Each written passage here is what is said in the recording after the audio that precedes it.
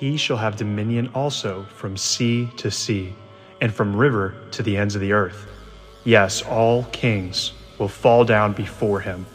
All nations shall serve him. Psalm 72, verse 8 and 11. This is the Weekly Wire, brought to you by Christus Rex, a member of the Stoic Christian Affiliates and the Post Militia.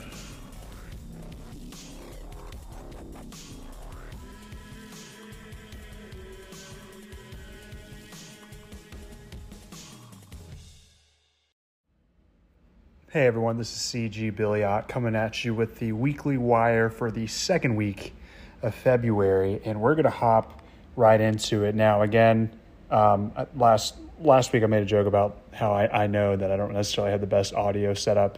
I'm not even using my mic this time just because I want to go ahead and get this knocked out.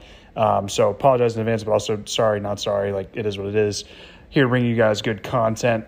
The better quality will come later. It is what it is. Anywho, jump into the headlines. I thought this one was alarming, but there's a lot of alarming headlines these days. I just figured this one might have slipped through the cracks in what you've heard this week. Now, granted, there's a whole lot of crazy things going on in the world. There was all kinds of memery with the Chinese intelligence balloon flying over our continental United States. Pretty problematic from a security standpoint. But whatever, we'll just laugh it away and wait for more destruction, I guess. But anywho, whatever. So that's been going around. This also the humongous. I definitely don't want to undervalue the incredible tragedy that's going on in Turkey and Syria with a massive earthquake which has killed thousands. Please go read up on that. This one, those are both kinetic though. There's an obvious problem, and they have more tangible solutions. This one that I'm about to read to you continues with some of the degeneracy we're seeing on our own day, but it's problematic in such a way that it doesn't have an immediate solution other than just firing everyone associated with this problem. But in other words, it's a symptom of a much larger societal problem. But here we go. Philadelphia Quaker school sex ed teacher says, quote, porn literacy necessary for students who are, quote, sexual beings since birth. This is reported by the Post Millennial. Video footage has emerged on social media of the sexuality education coordinator at a Pennsylvania private school, Quaker allegedly, saying that children are sexual beings from the moment they are born. Al Vernacchio, who made the comments during an award presentation last August. All right, I have so many questions, like an award presentation? What was the award? And if this was in August, why is it just now coming out? And then also, what kind of private school? Anyway, has been the pre-K through 12 sex ed teacher at Friends Central, a private Quaker school in Philadelphia, for 20 years. Great. All right. In a clip of his speech shared on Twitter by parent rights advocate Megan Brock, Vernacchio said he is responsible for the sexuality education of all the school's students, from 3-year-olds in nursery to the 12th graders who are turning 18 and preparing to leave high school. That's a huge range, but every single one of those kids is a sexual being, says Vernacchio. They have since birth, and at every age and stage, we can offer them appropriate, transformative sexuality education. Vernacchio then told the audience that it's not enough that he alone educates these young minds, but rather that it is the job of everyone to step up to the task. Woo! It's not enough that I teach them. We have to teach them, he said. Part of my message today is that we all, no matter what else we do in life, need to find a way to be sexuality educators for the kids in our lives. If we don't step up, others will, and many of those others don't see wholeness and freedom the way we do. Vernacchio advocated for children to be, quote, porn literate. Oh, man. And argued that children are exposed to porn, whether society likes it or not, so they might as well be taught the critical thinking necessary to understand its messages. Messages, according to an article in City Life magazine, according to the description of the Woodhull Freedom Foundation event from the group's YouTube channel, and, quote, a cultural moment where Don't Say Gay and anti-trans bills are being advocated in state legislators, and fundamental sexual rights like access to safe abortion procedures are being threatened. Age-appropriate, value-informed, medically accurate, progressive Progressive sexuality education could be a powerful tool for exploring issues of personal identity, body autonomy, pleasure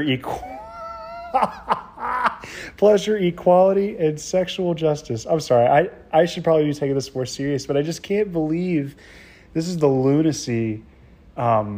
This isn't fiction. There are some moments in which reality is more humorous and more terrifying than fiction. And this is both,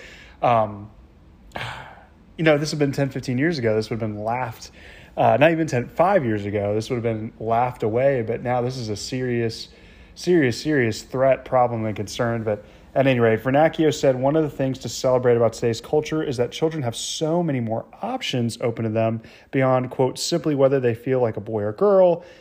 What other option? Well, that's one, it's not an option, decided for you. And then what other options? Or whether they identify as gay, straight, or bisexual. Oh, but aren't there more than 3? Allegedly, there's way more than 3, right? Because we have way more than 2 genders, apparently, right? Our understandings of both gender and orientation have greatly expanded in our culture. He said that ever-increasing list of identity labels children have to choose from allows young people to, quote, find a more precise way to describe their own experience. What it's brought about is a greater latitude experimenting with different identities. It's not uncommon today for young people to try out different labels and different pronouns in different relationships in search of their truth.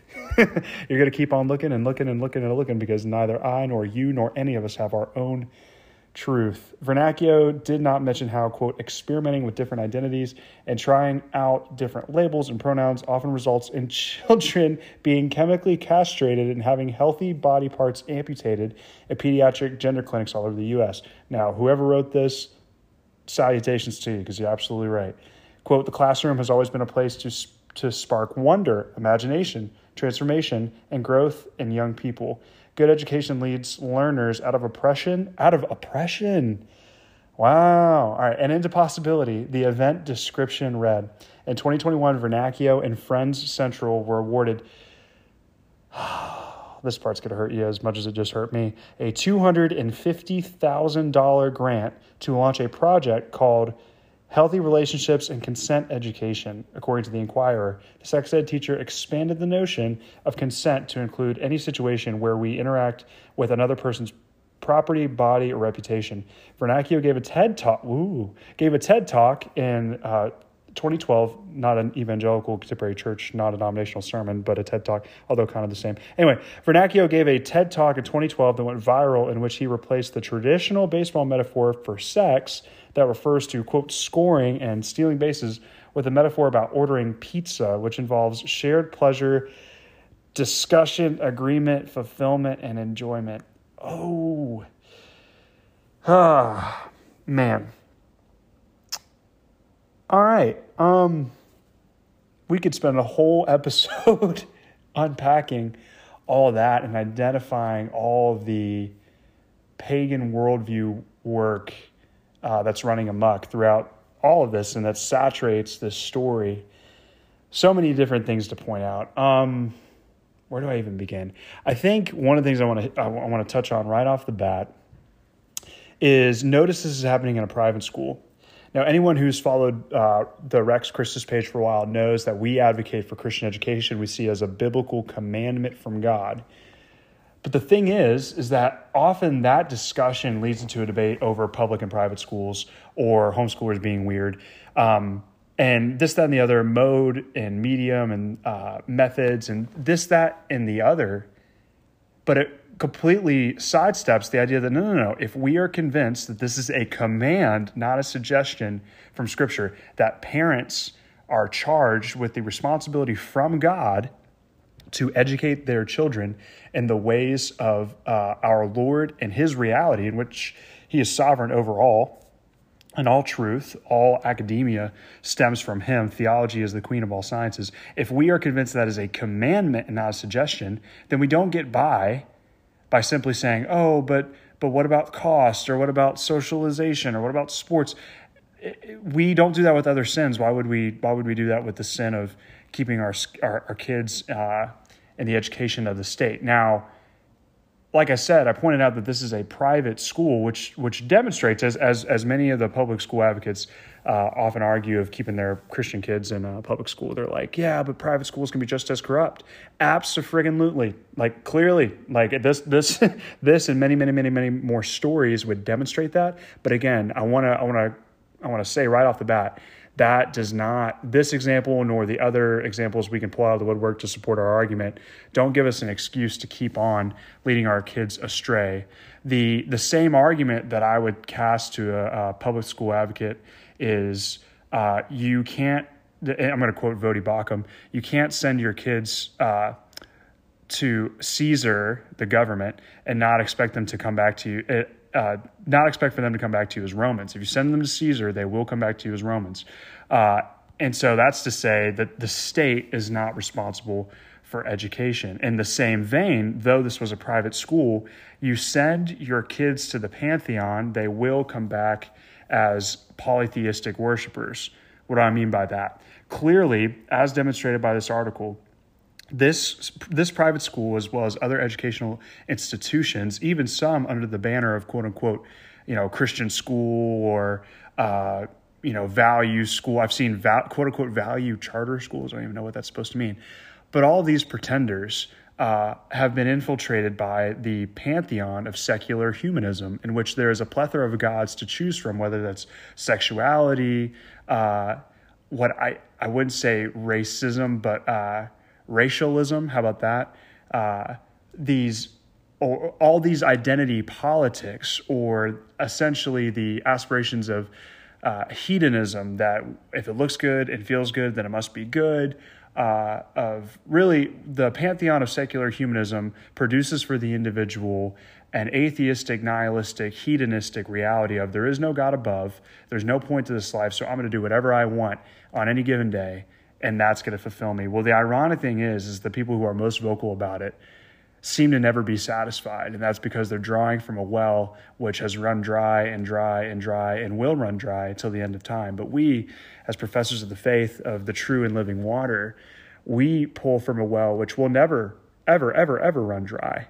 And that's the important thing, is we can figure out the mechanics, and I promise you this page will continue to labor to convince folks of the various options they have for Christian education.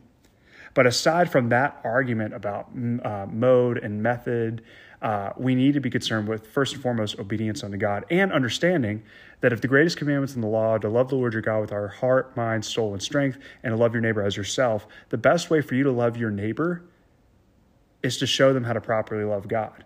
Now, this is where I would tip my hat to Stephen Wolfe in his book, Christian Nationalism. He's essentially arguing that if Christian nationalism really takes root again, as it formerly did in America, then, just as public school, even a handful of decades ago, featured prayer, catechisms, and Bibles, that can return again. But nonetheless, what human history has demonstrated with the advancement of Western civilization is that when you pull Christ from the understanding of truth, of any truth, no matter what academic subject it may be, you will fall into the kind of degeneracy we are seeing around us, causing many, many, many little ones to stumble, which Christ said is an abomination, of which the individual guilty for such should be thrown to the bottom of the ocean. So I, for one, don't want to be tossed in that category, and neither should you if you profess Christ.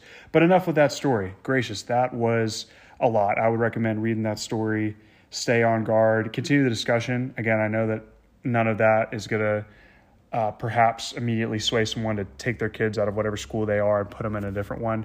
I know I did a lot of criticism and not a lot of subtraction, but not a lot of addition or substitution. I didn't talk about the alternatives, but like I said, if you continue to follow this page and our various platforms, you will continue to see Christian education advocacy to include various options. But anyway, that's enough of that. Time to move on to the Blast from the Past segment. All right, so for this week, I chose from the Christian Almanac, again featuring Dr. George Grant and Gregory Wilbur, February 7th, because I think there's some pretty neat stuff in there, although there was all kinds of crazy stuff that happened in this week in history.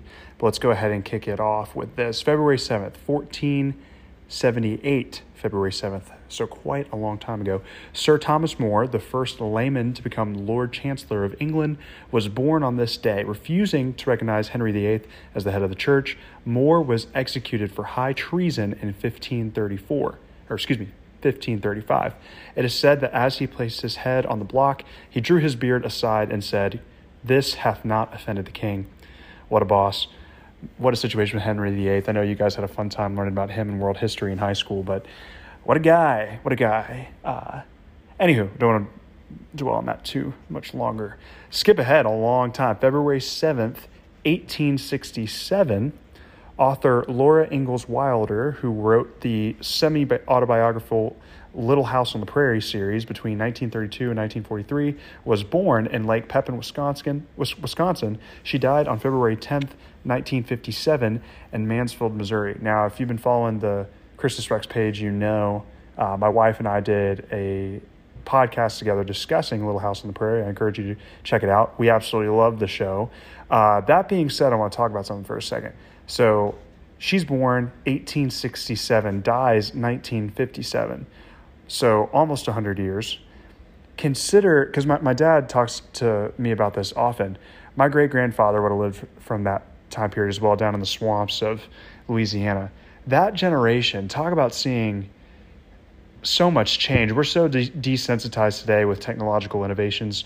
One iPhone after the other is light years ahead of what the Apollo space shuttles had with regard to computing power. But imagine you're them, right?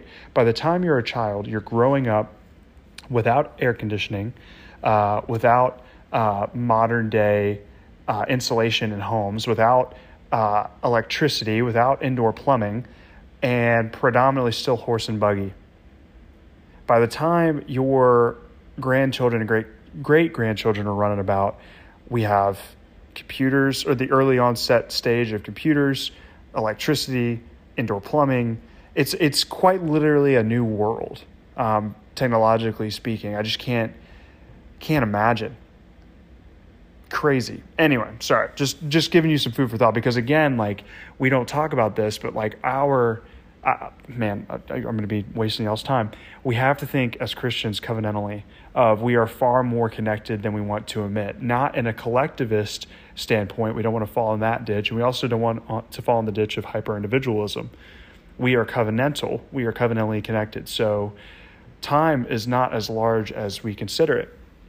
Our great-grandparents, so if you're Gen Zer, right, our great-grandparents lived through the Second World War. Their great-grandparents lived through the Civil War. Their great-grandparents lived through the Revolution. The American War for Independence, that is. Wasn't necessarily a revolution, but the American War for Independence. So consider that. Basically, 9 generations back, our great-grandparents, their great-grandparents, their great-grandparents. And that's a very, very conservative, and in many cases it was our grandparents or their grandparents. It was, in other words, it wasn't as far back as I just articulated it. But the point is, we are far more connected to these large events in history than we often realize, not seeing how swiftly God's kind hand of providence has blessed us to where we are today. And grace be towards us, because we're going to need it going forward. But at any rate, moving on, February 7th, 1936, Franklin Roosevelt authorized a flag and seal for the office of the vice president. You know, call me dumb, but I didn't even realize the vice president had like a separate dealio, but it is what it is. All right, so I mentioned Dietrich Bonhoeffer last week. Evidently, we've got another entry about him. February 7th, 1945, Lutheran theologian Dietrich Bonhoeffer was transferred to the Nazis' terrible Buchenwald concentration camp, where many thousands of prisoners died, some while undergoing cruel medical experiments. 3 months later, Bonhoeffer was added to the list of the dead.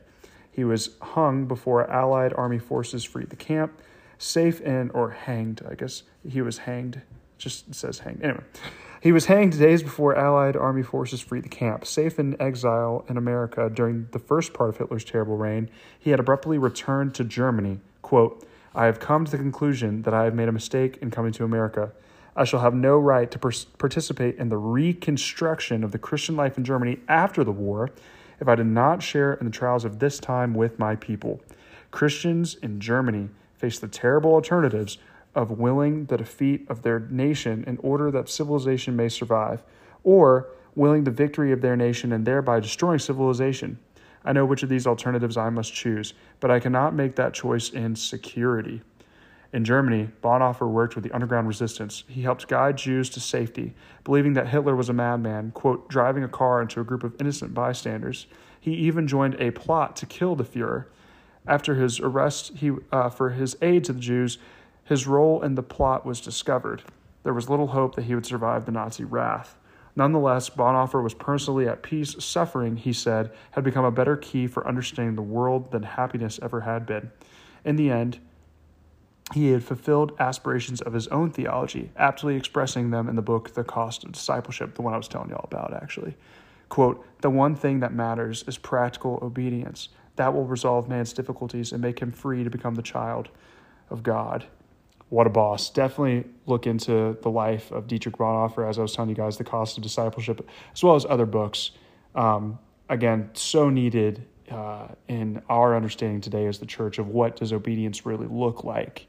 And to have a concern, again, with that covenantal understanding of we have an obligation before our society and the history of our civilization to bear with integrity the heritage that's been passed on to us in obedience to Christ. But anyway, February 7th, 1948, General Dwight D. Eisenhower resigned as Army Chief of Staff and was succeeded by General Omar Bradley. February 7th, 1949, Joe DiMaggio commanded the first six-figure contract in major leagues when he signed the Yankees for $100,000. Crazy to think that now we give backup punters on NFL teams more than that.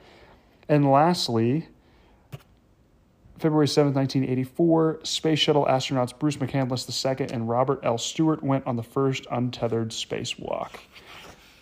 That's pretty wild. So I guess the theme, I'm shoot from the hip here, I didn't write this down before, through all this is, again, whether it's what we see with Sir Thomas More and Dietrich Bonhoeffer to Laura Ingalls Wilder and our astronaut friends of our lives mirror the life of the pages of Scripture.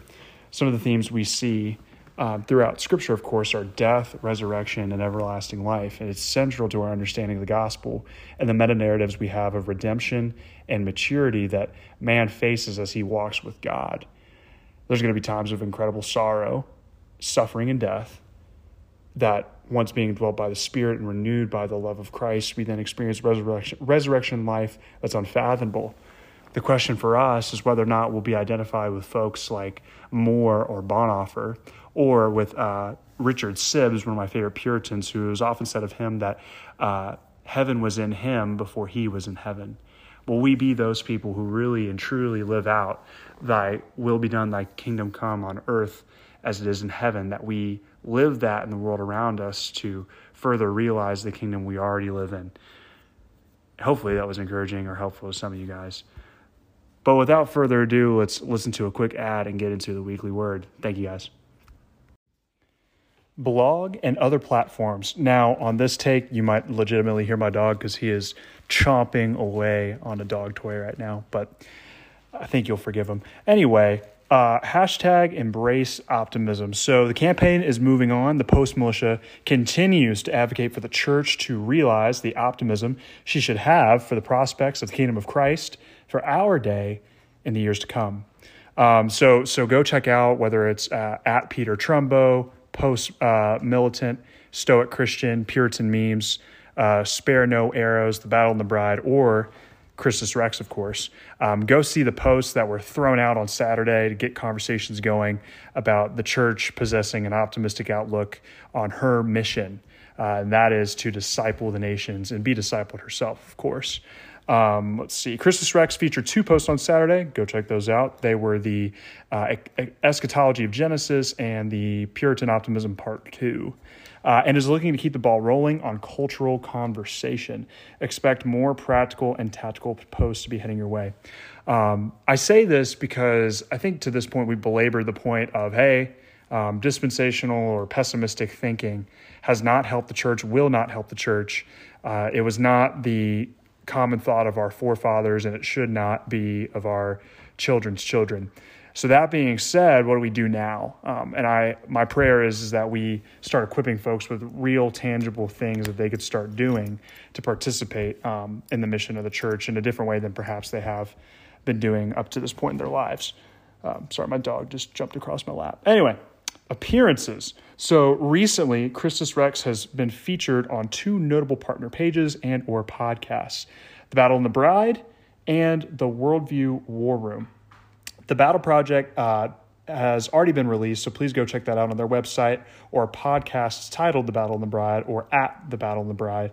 The page was, I can't remember what name we ultimately ended up settling on for the piece, something along the lines of Christ the Seafaring Conqueror, I believe. But basically it was my hand at dabbling with biblical typology, having read a lot of James B. Jordan and Peter Lightheart. Of course, I still recommend going back and listening to the podcast I did with Caleb Gisbrett on the Heavenly Template. We talked a lot of typology there. But at any rate, go check out that work.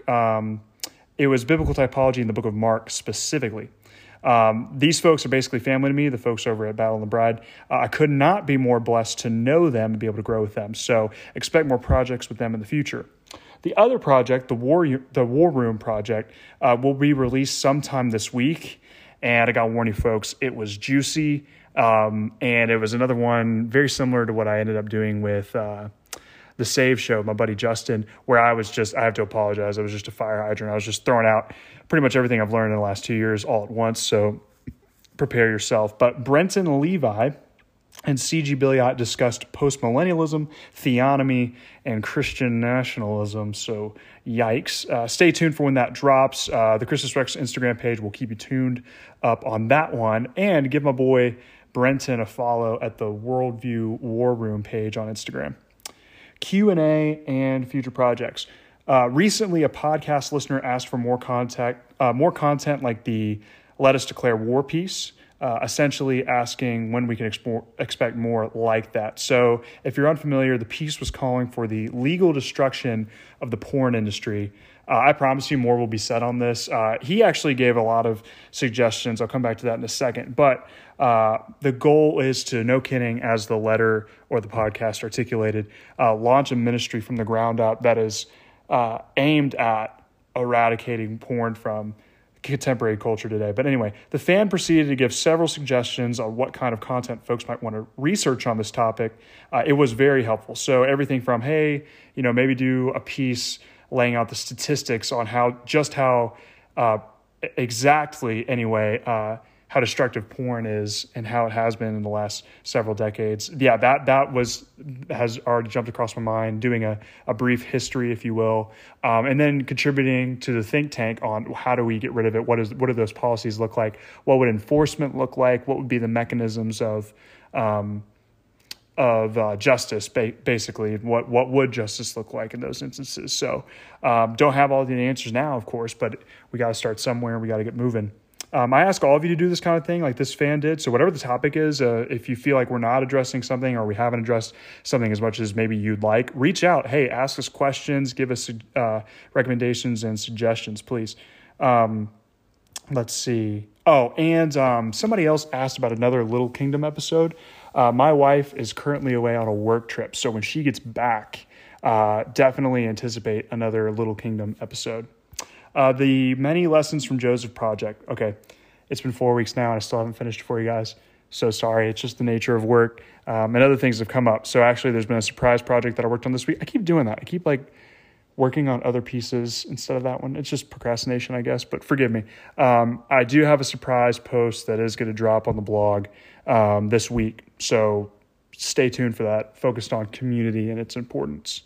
But that's going to do it for the Weekly Wire. It's time now for the Weekly Word. The death and resurrection of our Lord Jesus Christ changed the world. It changed reality. It changed history.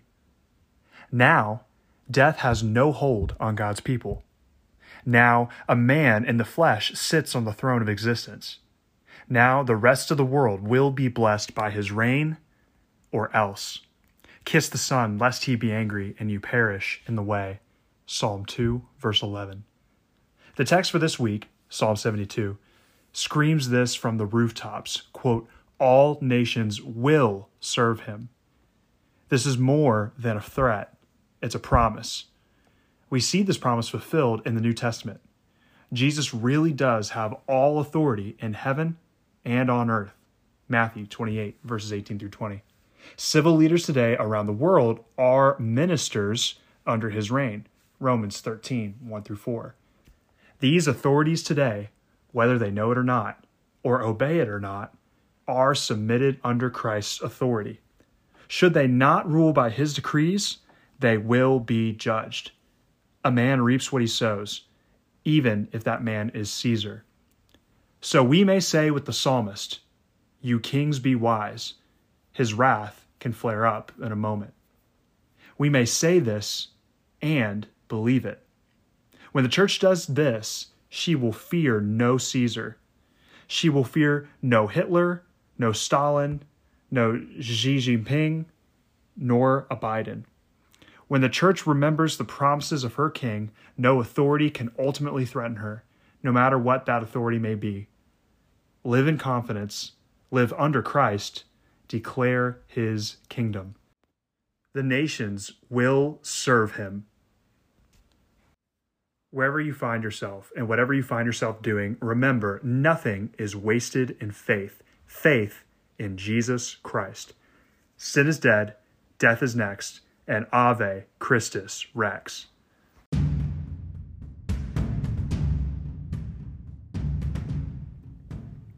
Reconstructionist Radio is a Reformed network that includes a catalog of audiobooks, narrated articles, lectures, podcasts, music, and more. All content emphasizes practical applications of biblical principles, meant to encourage the body of Christ to work for the advancement of his kingdom. Everything is free, available to stream online and in their forthcoming mobile app, or in PDF form. Put their resources to use or support this ministry at reconstructionistradio.com, or check the show notes below for more.